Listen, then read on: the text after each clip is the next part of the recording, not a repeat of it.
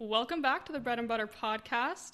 I'm your host, Brecklin. I have a dream guest with me today. We have Brooke Eliason of Female Foodie. She's here with us to talk about food, about her business. So welcome. We are happy to have you here. Thank you, Brecklin. It's so great to be here. So if you don't know Brooke, I feel like I used to try to introduce people more, but I feel like they do a better job of introducing themselves. So take it away and kind of just tell us a little bit about you if they don't know you. Totally. So yeah, again, thank you so much for having me on the show. It's so thoughtful of you. A little bit about myself. I'm a millennial. I am from Salt Lake City, Utah. That's where I grew up. Lived there pretty much my whole life and actually just recently moved to Washington State about a year ago. We're really close to Portland, so usually we just tell people Portland, but a lot of my life has revolved around food. I know we might be kind of diving into this a little bit, but I grew up in a household where food was one of the most important things, if not the most important thing.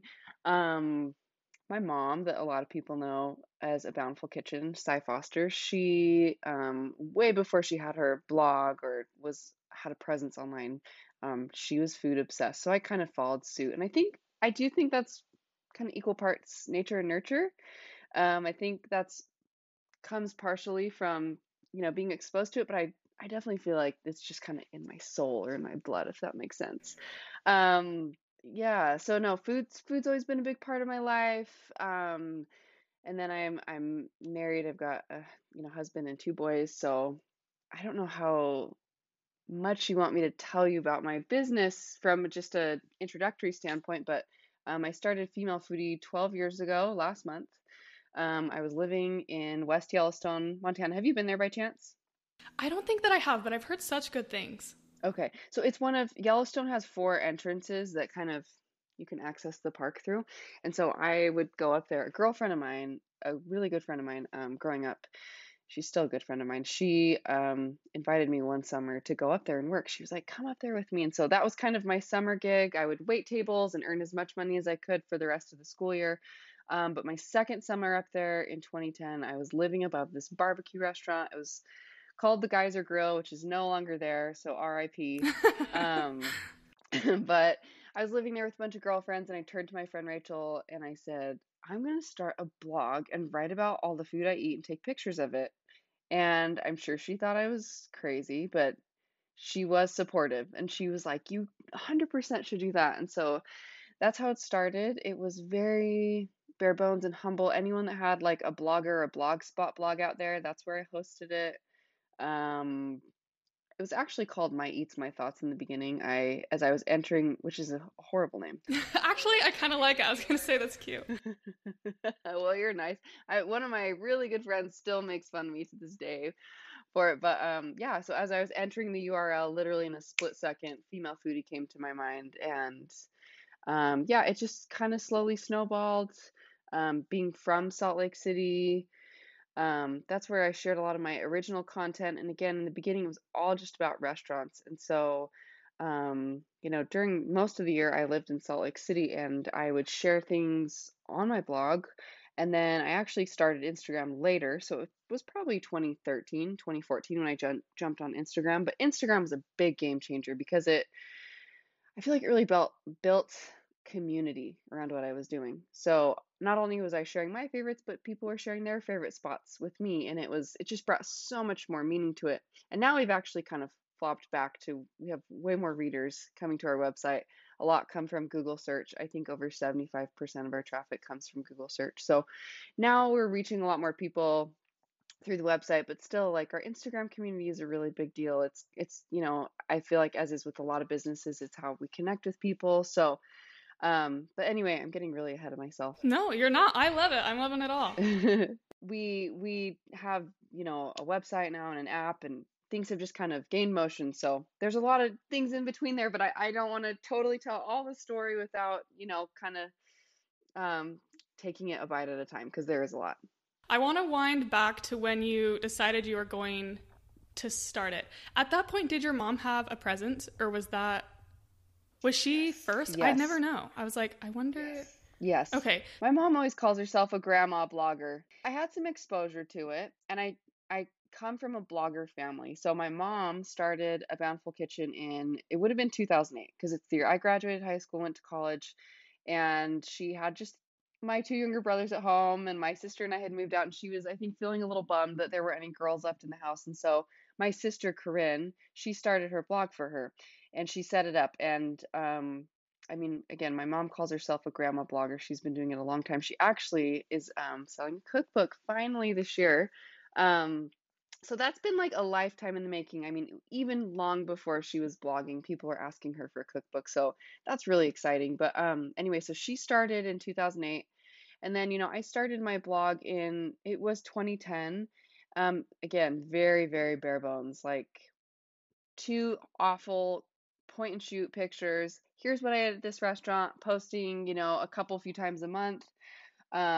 My mom definitely really inspired me to get into DSLR photography. So she had a DSLR, and she taught me a lot about shooting in natural light and how to get a really pretty image of food. And so I feel like I kind of just watched as she learned, along that journey. And then also my sister, Corinne Stocco, she started her blogs, somewhere in there. I mean, it's been a long time. I want to say like 10 years ago or so. And her website is called Mint Arrow, and she does a lot of lifestyle and fashion, and she has a podcast herself. But anyway, it's really cool to have something in common. Our personalities are all so different, and so it's really fun to have that camaraderie where we share, texts about crazy DMs we're getting, or fun things we're learning in our business, or things we're achieving, stuff like that. Between the three of you guys are like the mega blog, like family package, like, and I'm super excited for your mom's cookbook, by the way. So we'll be looking for that. So did you grow up like cooking with your mom? Was that something that you guys were always doing? Or was it just like, yeah, mom's a really good cook, we love her food? Or was she like, all right, guys, come in here and make this food with me? I was definitely required to help in the kitchen, and I liked it. My mom would have me, doing little things from a young age, like helping prep ingredients. I mean, I am the world's best dishwasher, so I definitely did a lot of dishes growing up. And she actually had like a catering business growing up. So I helped cook a lot. We cooked a lot for church things, family things. I have a big family. So um, it was definitely, there was like an expectation there, but I enjoyed it. So that's where I learned a lot. And then, yeah, it was definitely a big part of our family culture, especially on my dad's side of the family, which, I grew up around all my dad's family in Utah. And still to this day, I mean, when you go to one of our family gatherings, there is so much food. There is like enough food, honestly, to feed 3 or 4 times the group that we always have. But everyone goes home with leftovers, and my aunts are amazing cooks too. So, um, that's really fun. But yeah, our family gatherings were a really big deal. The food was always the highlight. And then even, we didn't eat out a ton. We did eat out like a decent amount. We went to a lot of University of Utah football games, and so we kind of had our spots that we went to. But whenever we traveled, eating out was definitely a part of the trip. We usually went on a family trip about once a year. Usually it was a road trip. Sometimes we would fly somewhere. But I have a story I like to tell about my mom where she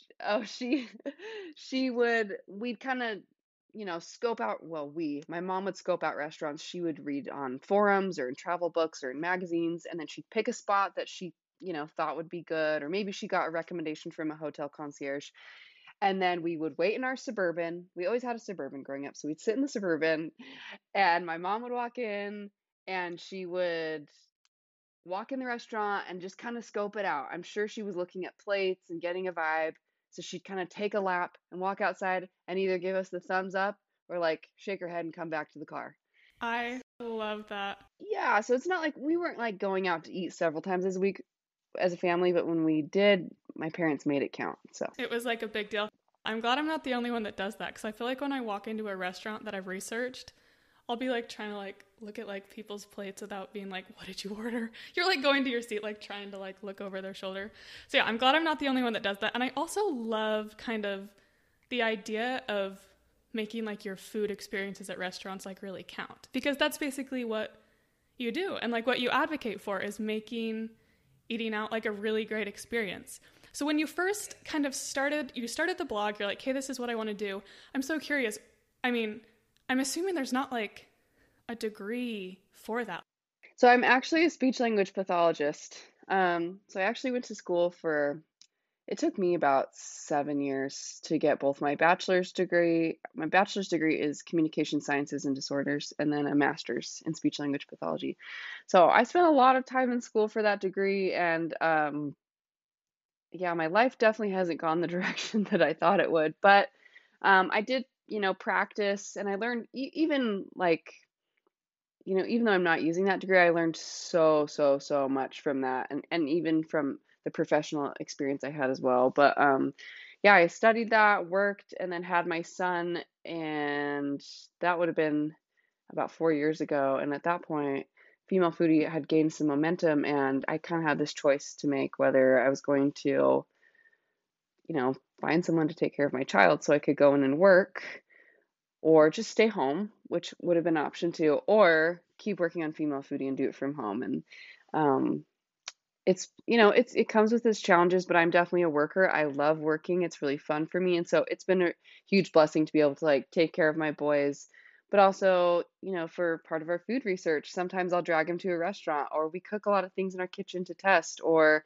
I'm always Johnny on the spot when it comes to nap time. I can get a million things done. So yeah, it definitely isn't the path that I thought I would go down, but I love it. And just kind of speaking to your initial question with, education and going to school, I obviously don't have any education related to what I'm doing. A marketing or a business degree or any kind of qualifications in those areas would have been nice, but I just love to learn. I mean, I am constantly listening to podcasts, reading books. So yeah, I never, ever, ever in my life would have thought that like entrepreneurship or owning a business would have been my jam, but I love it and it's so stimulating to me, and I can't learn enough about it. I love that you just like own it, because I think so often it's so easy, especially in like the beginning stages of something creative, that you start to be like, oh yeah, like it's just like a little side hobby, like who knows if it will ever go anywhere, we'll see. And I love that you're just like, no, I love it. Like was not expecting it, but I love it, and like I work hard at it. And I just give me like a snapshot of like what it was like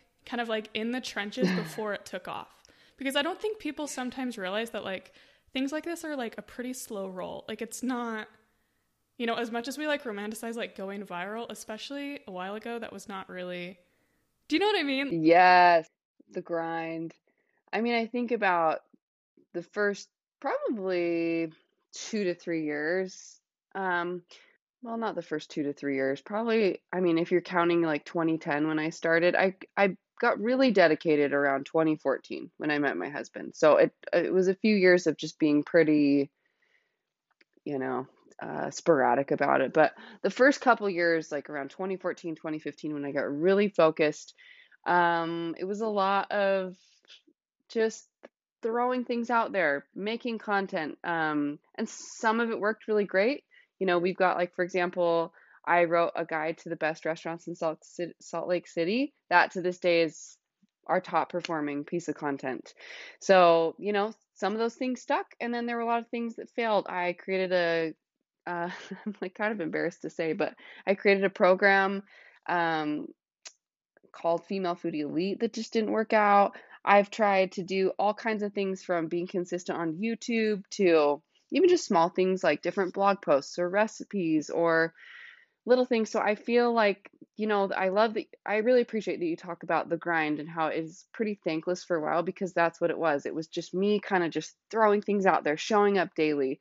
And that's the key, really, is just showing up daily, because just like with anything great, if you expect immediate results, you won't get them.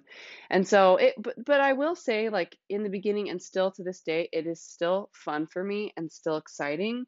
I wouldn't have been able to sustain it, especially before I was making an income on it. So I wouldn't have been able to sustain that had I not loved it. And especially now, I mean, with two little kids, I have to be so intentional about every hour, every minute of my day. And so the the perfect marriage, I think, is being consistent, but making sure it's something you love, so that you can go for a while before you see those results. And I do think that if you work hard and you find something you're passionate about, you will see results. Well, so you say that it is thankless work for a while. What was the point where you were like, okay, this is happening, like this is real, this is going to be sustainable, it's making money. Like, how did that feel? Was it like, yay, like finally I've been waiting? Or is it like, oh my gosh, like this is actually happening? Like, what was that like when you were like, okay, Female Foodie is not a hobby, it's my hustle, like we're going like all in? So you said it was 2010 probably? Well, 2010 is the year I started the blog. If I'm being totally honest, it was really a progression. There weren't a lot of like breaks or like, oh, now I'm at this different chapter. I feel like I just worked and worked and worked until it is where I've been now. And honestly, I still feel like I'm just part of this progression. I'm just trying so hard to continue to achieve certain goals and to grow our brand. And in terms of like, you asked at what point did you take it seriously or kind of treat it as a business? I was pretty serious about it early on. Probably around like 2014, 2015, once I started consistently pouring time into blog posts, showing up daily on social media. I got married in 2015, and my husband very early on wanted me to bring on team members like writers, and I was like, no, I'm a red personality, type A, definitely, could call myself a control, freak kind of person, and I was like, I'm not going to do that. And he was like, just give it a chance, just try it. And so we opened applications for writers at the very beginning of 2016, and we haven't looked back. I mean, we've had dozens of women write for us. We have a team of about 20 writers right now that are awesome. And so really just been a progression. And even before we had money to, I mean, in the very beginning, we just had people write for us on a volunteer basis. I didn't even have money to pay for their food or their time. So I just did what I could, and I did, of course, going back, I would do things differently. But I really do feel like I put, the most effort I could and what I was able to put in No, throughout I that love that. And I progression. love that you're just honest and upfront about like, yeah, there really wasn't a moment that was like, all right, like we've arrived. Because I think sometimes it does seem like that because, you do hear like these amazing stories. They're like, oh my gosh, we broke the internet, we've made it. But I do think that more often than not, it really is like, oh, like, okay, like just like a little bit in, like kind of inch forward, just a little bit at a time. And I love that. I just think that is probably the case more often than not. So when I first became aware of you, I think I was in high school, and I remember being like Female Foodie, and it just seemed like this like revolutionary concept. I was like, oh my gosh, like of course there is like another girl out there who loves food. And you say that you have this huge like writing team. How has it been to gather like women around you that are so like enthusiastic about food? Honestly, it has been a dream come true. Like, I think in the beginning when I formed the team and it, like I shared with you, it was Cody, my husband's idea. And so, a lot of those decisions were made around like trying to get more people to see what we were doing and try to grow beyond myself. So there were initial like goals in place when I brought on people to the team, but now the reason I love it is so much different. Like, yes, we accomplished some cool goals together. We're sharing as much content we can in different cities, and we are achieving so much as a team, but really that having that team of, just like you were saying, like women that are obsessed with food is so powerful. We do a retreat every year, and it's one of my favorite weekends of the whole year. And I love it because all these women not only are amazing people, like, and all of them come from such different walks of life. They're mothers, they're professionals, or some of them are both. They're from different parts of the country. They have different family dynamics and different upbringings and different passions, but the thing that we all love is food. So it's super fun. It's like being with all my best friends that also love food too. And we just hang out and eat and chat. We shamelessly take pictures of the food when we go out to restaurants. Yeah. We talk about Food Network shows we're obsessed with, and books and food memoirs. And so, yeah, being kind of the instigator of that is really humbling and exciting. And we actually just took a group. This is a little bit of a pivot, but I took a group of women to Rome this year. I took 2 trips. It was something I planned for COVID that wasn't able to happen, and we finally were able to make that happen this year. My family and I have spent a lot of time Italy. And so people started asking for me to guide trips. So we finally were able to make that happen, and kind of in a different capacity, taking all these women to Rome and just like immersing them not only in Italy, which is like the best country ever, Yeah, but yeah. also like giving them the ultimate foodie experience. Like that was so powerful too. And it was so powerful too. A lot of these women are like moms. They're used to like having a 5-10 minute dinner. I mean, all of our meals were like 2 hours long, and just to sit and eat with these women and get to know them was so powerful. So, you know, I think there is something to say, like you mentioned in the very beginning, about women and food and gathering. I just think that that combination is so powerful. And in whatever capacity we can be a part of that, whether it's just your family or with a girlfriend, or going out with a few people to lunch or to dinner, I think it's so needed and so powerful. I totally agree.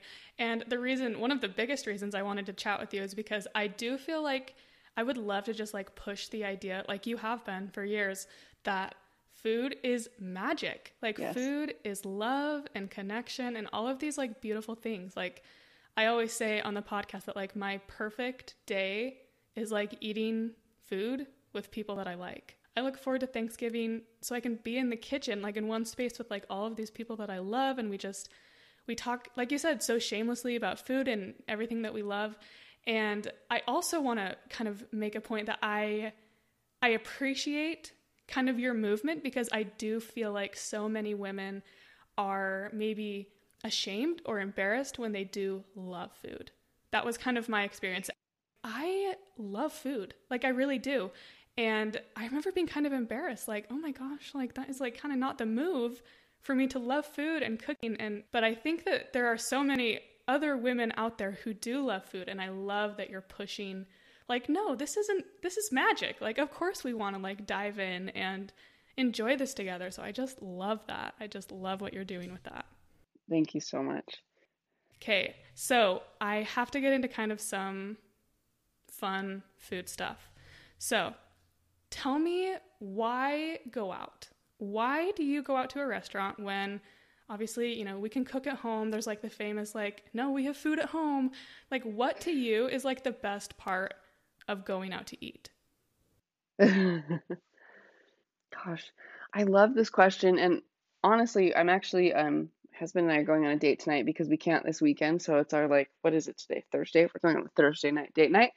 Um and I just before we were starting this interview, actually, I was like trying to figure out where we were going to eat, and it's such an exciting thing to me. Like it's multifaceted. So why go out to eat? First of all, this isn't the main motivator, but I love supporting local businesses. To me, it's a really fun way for me to get out and be a part of my community. But the main reason well, there's kind of two main drivers. So the other two reasons are, first of all, just the experience, like the whole thing. And for me, the experience is mostly the food, honestly. I'm actually not like the ambience and environment. The more I eat out, it's less of a big deal to me, just because I think it's so subjective what everyone wants. Some people might want something super involved, or something that's very stimulating. Other people just want like a quiet place where they can eat food and undisturbed. So it kind of depends on the person. Although I will say, I live here in the Portland area, and there are so many restaurants where you feel like you're getting the full experience. I mean, the music, the branding, the the wallpaper, everything just feels like such a special part of the experience. But when I'm talking about the experience, I'm talking about the food. Like the moment when you bite into something and it just like warms the inside of your soul, and it tastes good, and you can just like feel the rush of endorphins, and then you're experiencing that with someone else, which kind of leads to my second point. I guess that's technically my third point. But you know, I love going out to eat because I love creating those special memories with whoever I'm with. And that has looked so different to me in so many ways in my life. Right now, my special food memories oftentimes are me and my husband. I have two little kids, so we do take them out to eat, but it's not super often. It's expensive. They're little kids, they don't know the difference. And so that's kind of our reserved special thing that we do together.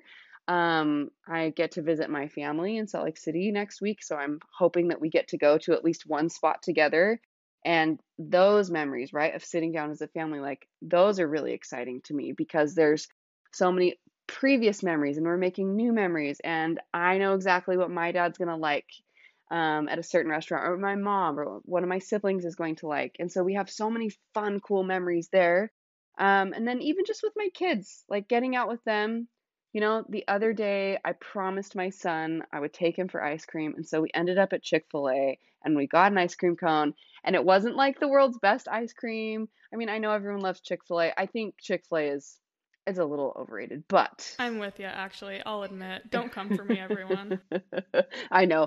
I mean, here's the thing though, from someone who isn't like head over heels for Chick-fil-A, I eat there quite a bit. I've got little kids and it's usually like the easiest place to just kind of, fly through. But even though, I would have liked to go to some kind of local, artisanal, awesome ice cream place, like that's what we had time for and that's what did the job. And honestly, my to go there just with my 4-year-old, just the two of us, and to like have that moment where we sat in the booth and we had soft serve ice cream cones, like that was a magical moment for me. It really was. And it was connecting. Like there are things that I can't say to my 4-year-old, but there are things that we can understand in that moment because we were experiencing it together. And I also want to kind of just cap all these thoughts off about eating out too, with like, I know eating out can be expensive. And, I think that's a lot of the reason why we didn't eat out a ton growing up. My parents had 4 kids and that those things add up. But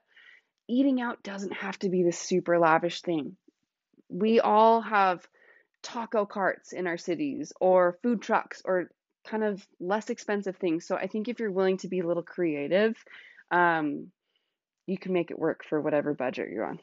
I love that. And I know that we're talking about like, food that is next level usually because that's what's fun to talk about. But on kind of the same vein, I have this memory, obviously we didn't eat out a ton as when I was younger either. There were 5 kids.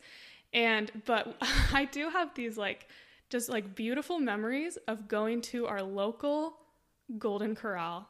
And I was like, it's Golden Corral. Like, we're not talking high quality here, but I think back and kind of a similar experience. I was like, it really was so magical. Those are some of my favorite memories. We were all in a booth.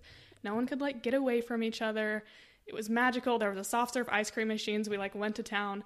And when I got married, I was like, listen, Trenton, like we have to go to Golden Corral at least once. Like you just have to experience it. And we went back and, now I'm an adult and I'm like, okay, the food, not my favorite, but it was still special. And I think that is a good point to be like, it's not always, sometimes it's just about the time. It's about the company. It's about the memories. I mean, we have a pizza spot that shall remain nameless in my hometown does not serve good pizza, but guess what? It's like the most convenient pizzeria to where we grew up. And so we have so many fun memories of getting this pizza to go or even sitting down in the restaurant at their, in the green booths, just like you were saying. So I'm definitely an advocate for finding the good food, and I will go out on the limb to do whatever I can to prove people that we can find a good spot that's better than a chain. But nostalgia is nostalgia, and I think that those memories are so endearing. I mean, I have memories growing up of my mom carting me all over the Salt Lake Valley to volleyball tournaments. And what did we eat? Well, I don't know what she ate, but I ate a bacon, egg, and cheese biscuit from McDonald's. Those can hit though. They can hit. No, and so I just think it's all when we have those connecting experiences, it can be a really fancy, fun place that you're at for an anniversary, but it can be something really low key too, and that's awesome. Yeah, no, I love that. So what are you doing in the kitchen right now? What are you experimenting with? Do you have like a dream recipe that you're like, okay, that's like my next bucket list item. Like I've got to perfect it. Like the other day I was like, okay, I have got to figure out how to make macaroons. Is it macaroons? Macaron? Well, you've got macarons, which are the really pretty sandwich cookies. Yeah, those are like the cute ones. And then macarons, Yep. Those are like a meringue, right? Yep, they're made with egg whites and almond flour. That's actually something I want to master too. So maybe we can master them together. I would love to know like if you have like a bucket list that you're like, oh, someday I will like perfect this. Okay, if I'm being totally honest, I was actually thinking about pastries today, and I would love to master the Queen Amman. I don't know if you've had one of those before, and they are the way it's spelled. It's like Kouign, but it's pronounced Queen, and then Aman, Amann. I think that's how it's spelled. Anyway, to me, it's like the pastry of all pastries. It requires that you laminate your dough with layers of dough and butter, and it's sugary and kind of, Is it this like croissant vibes? Is that what yes, we're? but with butter and sugar. And to anyone that's in Salt Lake City, Les Madeleine is the place to get these. I mean, they are so good. Or Dominique Ansel in New York makes them. I mean, a lot of people make them. It's a French pastry, but those are probably the two best places I've had them. But that to me, I was actually just thinking earlier in the car today, like, I need to master that one day. That's my pastry that I'm going to tackle. And one day I'll be able to make that really well. But for now, I'm just going to buy them from other people that that do it really well. We'll be staying tuned then. I'll be watching for that. So if we were to like start, so like people listening, myself included, if we were to like try to level up our cooking game at home, like right now, give us your like top 3 tips. What are like top 3, top 5, you follow your heart, but what would be like our go-to first steps? Okay, so I think the first thing is, I think one of the first and easiest things that anyone can do is use fresh seasonal ingredients. So for example, like I think an easy example is we're in tomato season. We're in the throes of tomato season, which I love tomatoes. My dad actually used to call me Brookie Tomato because I love Oh, tomatoes. that's so cute. Yeah. So compare a tomato you buy at like Walmart or Kroger or whatever in November to a freshly picked tomato from your garden or the farmer's market right now. Those tomatoes are not even the same thing. Like they are completely different ingredients because the tomato is in season and it's fresh. Um, Basil, fresh basil. You can get it year round. Fresh basil compared to like dried basil in your pantry, right? Mm-hmm. They don't even compare. So that's my first tip is just if you can cook in season, it's not always easy to do that, but try to cook things that are in season. That doesn't mean you need to be going to the farmer's market. It just means that, you know, your tomatoes are going to taste way better in the summer than in December. And use fresh stuff. The other thing I want to mention was this is specific to meat. I think that cooking meat by temperature, I don't know if you do that, Brecklin, at home, Yeah. but I think that that's, for those of us that are cooking meat, I think that's an instant way to make all of your meat taste better. When you stop overcooking your meat and you cook it by temperature, that's just going to unlock so much more moisture and flavor, and there's nothing worse than dry meat. So that was another thought that I had. Not being afraid to mess up, Mm-hmm. and kind of to, you know, go with that, like just picking something and kind of mastering it. So we were just talking about that, like mastering a macaron, but it doesn't have to be a macaron. It can be something more simple. Maybe like you really want to make a really good chili verde or a pomodoro sauce or something like that. That's kind of my style. And unfortunately, my family has to eat something usually 6 or 7 times. And this is even before I was developing recipes. Like I just think that the way to become proficient at something is just make it a few times, and it doesn't have to be every night for 1 week, but maybe over the next 6 months, if you're like, okay, like macarons, if I want to make great macarons, I'm going to make them once every couple weeks and try it out. And then the next time you'll kind of have a little bit of a better idea in terms of like how to make it, or maybe you try different recipes. So yeah, fresh ingredients, use that instant read thermometer if you have one. If not, get them on Amazon. They're like $20. And then just stick with it. I feel like sometimes, and that goes again with making things over and over. But I think people quit fast. They go, "Oh, well, I made cookies and they turned out flat," or "I cooked this and it didn't go well." But it's just like anything else. You have to get your hands dirty and just kind of jump in and experiment a little bit. Yeah, exactly. I'm on my journey right now before I hit the macarons. My journey right now is I'm trying to get my mozzarella making on point. Because I was like, okay, it's Oh, like, what? It's like 4 ingredients. It's super simple. It's tomato season. Like, I've got to get some mozzarella. And I will just have everyone know that it has been a flop every single time, except for once. I had one, like, successful run. But we're going to keep going. We're going to do it every Saturday until we have beautiful mozzarella. And until then, we'll have beautiful ricotta or whatever we have. see, but I love that you're doing that. Like you're not quitting because you've done the hard job, right? The hard part is like getting over that hurdle, and then once you get over it and once you figure out how to do it in your kitchen with your ingredients, then you're going to be like, "Oh, well now I can do it 100 times no problem."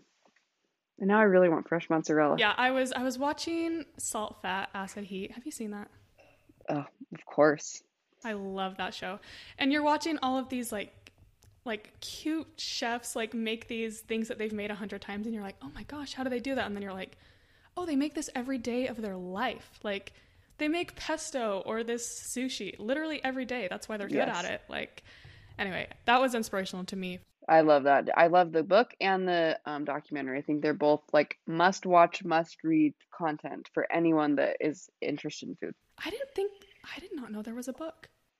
Oh yeah, you need the book. The book is awesome. The book is really great. I mean, there are recipes in there and I've made several of them and they're good, but it teaches you about food. It teaches you the science of food. Things like, you know, uh, using salt, for example. That's like one of her biggest, portions in the beginning of the book. How to use salt, when to use it, how much to use, how little to use, which types to use. Like it's literally a book you should read to cover if you're a person that loves food. So you need to get that book. It's really good. Okay, we'll link that in show descriptions then so we can all check it out together. Okay, a couple last little things. So what would you say are like deceptively easy things to make at home that people assume are like super hard? Like when I emailed you some of the questions, I was like, I gotta know, like, are you like at home like making your own pasta all the time? Or are you like, listen, Barilla is gonna work? Like, what are things that you're like, okay, more people should make this, or you're like, it's not worth it? Because I know you're busy. You've got a lot going on. Yes, well, we're all busy, right? We all have things that we want to be spending our time on. And for the moments you want to make the handmade pasta, go for it. But that does take time. Um, no, things I don't think you should be shortcutting. My mind instantly, of course, goes to pesto because we were just talking about it. I've got a great pesto recipe on femalefoodie.com, but that's one where I'm like, okay, it's one thing if you're going to get the jar of pesto from Trader Joe's and it's like a condiment or something, but if you are all you're doing is like boiling pasta and adding pesto, make your own pesto. It's so easy. I think about salad dressings. I did a Q&A on Instagram the other day and someone was like, what are your favorite salad dressings? Um, Honestly, I can't even remember the last time I bought salad dressings. I do like that Green Goddess dressing from Trader Joe's. I think it's good. But because I've made so many of my own dressings, they're usually vinaigrettes, which is usually 2 parts oil, olive oil, 1 part vinegar. So that's something that once you do it a couple times, you're like, hey, I'm never going back. This tastes so much better than anything from a store. Sauces, uh, really a lot of the things that we buy pre-made are saucy kind of things, for pastas or um, even like I don't know. I think it just depends on what season you are in your life, but I can taste a huge difference between pre-cut bagged lettuce and lettuce that I cut on my own. I can. I can taste the difference. So I'm not saying there's anything wrong with that, but I just think, you know, anytime you can make it yourself and it won't take you more time and you can taste the difference, that's when I think it's worth the investment of your time. I love that. Okay, so to wrap up, what advice would you give someone who's kind of trying to start something?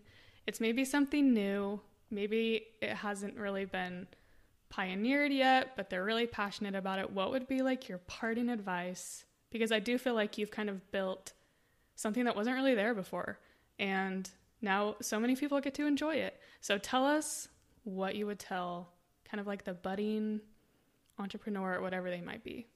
Oh, well, thank you, Brooklyn. That's so nice of you to say. I truly, if I were to give anyone advice, I would say be consistent. We touched on that earlier. So many people quit. So many people just aren't willing to do the little things.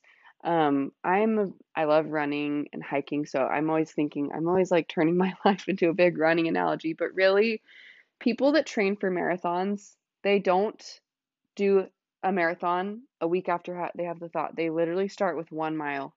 They do a mile and then it compounds. Then they do a 2 miler, a 3 miler, up to 20 milers. That's what usually most runners cap out at. And so this is the same with any business, right? You start out with something really small, a blog post, a social media post. but the key is you have to show up. And you need to decide what showing up is. Maybe for you in your life, that's 3 times a week. Maybe you're making a reel or a TikTok or whatever 3 times a week. Or maybe you're putting a blog post out 3 times a week. Maybe for you, someone that has a, podcast, maybe it's, I'm going to record an episode 1 a week. And you'll know what it is. You'll know what it is, what you're capable of, what you have the time for. So that's the first thing. The other piece of advice I'd have is to stay nimble. Be willing to pivot and try things.